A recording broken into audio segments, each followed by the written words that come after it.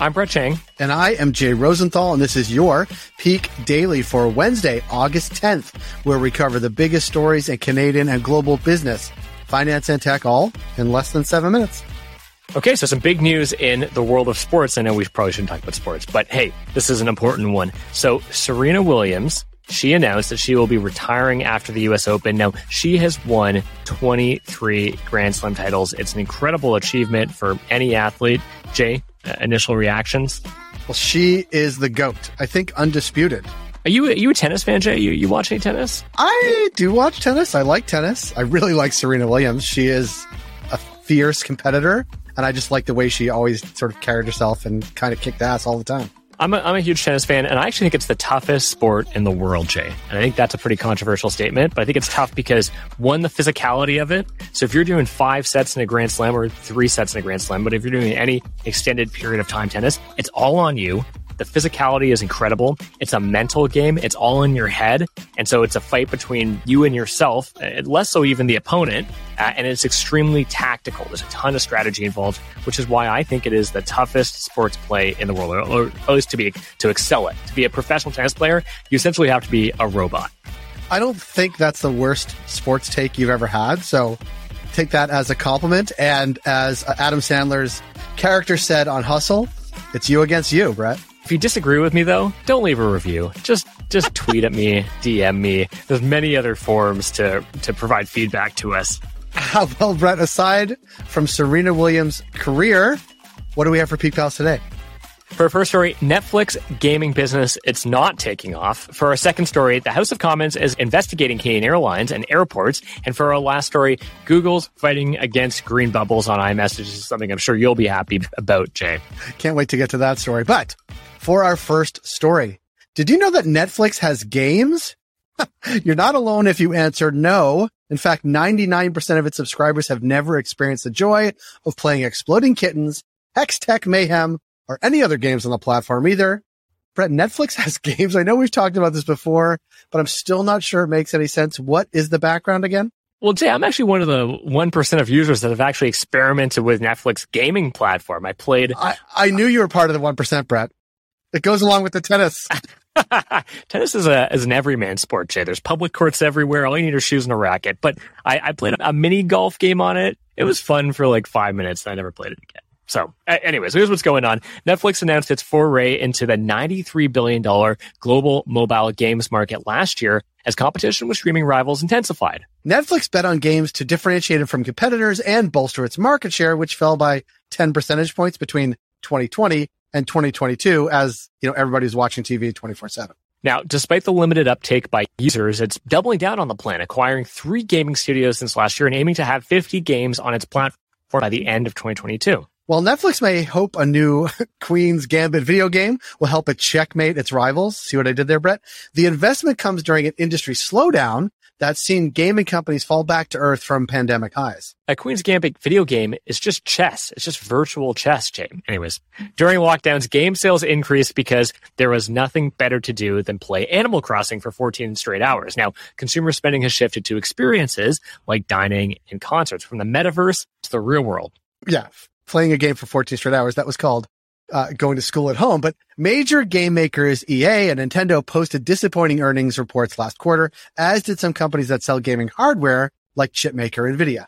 Now, the global games market is expected to grow 2.1% this year, very sluggish compared to the 24.6% growth it saw in 2020. Meanwhile, U.S. game sales are expected to decline for the first time since 2016. This is all per the Wall Street Journal. So, Jay, what's the bottom line on Netflix's gaming experiment? Well, the gaming industry is still massive, Brett, but the conditions aren't as favorable as they were even a year ago. If Netflix is looking to level up by tapping into the industry, it'll have to do so in hard mode, Brett. Gaming term. They need a cheat code, that's for sure. There you go.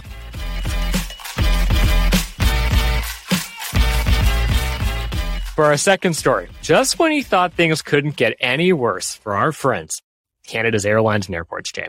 The government has launched an investigation into all the flight cancellations that are making headlines. Jay, what are they hoping to find out that we don't already know? I feel like we know a lot by now. Just to be clear, before you come attacking us, we don't really have that many friends that work in Canadian airlines or airports. I don't think I have any friends in there. Right now. Anyway, the House of Commons is looking into how airlines ramped up flight schedules to cash in on the rebound in travel without, making sure there's enough staff to ensure things ran smoothly. So don't feel too bad for Air Canada right now. I definitely don't, Jay. That's the last on my sympathy list. Airlines didn't understand what the impact would be on the infrastructure and aviation ecosystems actually handling the traffic. At least this is what John Gradak told the Financial Post. Delays are declining and airlines are proactively canceling flights, but the solutions that came out of the House of Commons investigation will aim to make sure that airports don't completely fall apart the next time the country faces a pandemic-like crisis. And there is more, Jay. Air Canada, the country's largest airline, is also getting heat for refusing to compensate passengers for recent cancellations caused by staffing shortages. As they stand, air passenger protection regulations require airlines to pay up to $1,000 for cancellations or significant delays that are within the carrier's control. But Air Canada, they're playing some tricks here. They're classifying cancellations caused by staff shortages as a quote-unquote safety problem, which excludes travelers from being compensated under the law. How to make friends and influence people. But this is why it all matters, Brett. The Canadian Transportation Agency said the classification violates current federal rules and is implementing a new set of regulations next month that will give passengers the option of a full refund if a flight is canceled or delayed by over 3 hours.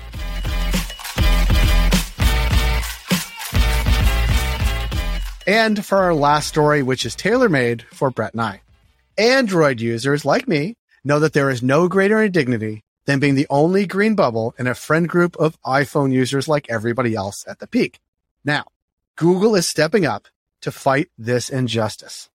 Jay, this is like the Montagues and Capulets. This is a Romeo and Juliet style tango. Google has started a publicity campaign calling on Apple to move iPhones to the RCS messaging protocol. Now, this would allow for smoother messaging between iPhones and Androids and put an end to the blue bubble bullying that I deploy often on you, Jay. And so I apologize for that. I don't think I ever have, but I will on air. I'll apologize for that bullying. But many other Android users endure this as well. This sounds like the geekiest publicity campaign ever. But RCS is like an upgraded version of SMS, which is the texting technology we've had since like the 80s, and supports a lot of the same features as iMessage, like end-to-end encryption or read receipts that can let you know if you've been ghosted or not. It doesn't matter if you're on iMessage, though, Jay. You should never turn read receipts on. It makes no sense. The other big difference, unlike iMessage, which is owned and operated by Apple, any company can use RCS technology on their devices. It's kind of like email in that way. But here's the thing. Apple has basically zero motivation to do this, Brett. iMessage locks people into the Apple ecosystem by seamlessly connecting iPhones and MacBooks, and the coveted blue bubble has become a status symbol that Apple isn't keen to abandon. But, let's think bigger here. Let's be optimists for once, Jay. A utopian world where Android and iPhone users alike could set aside their differences and enjoy texting equally would be great.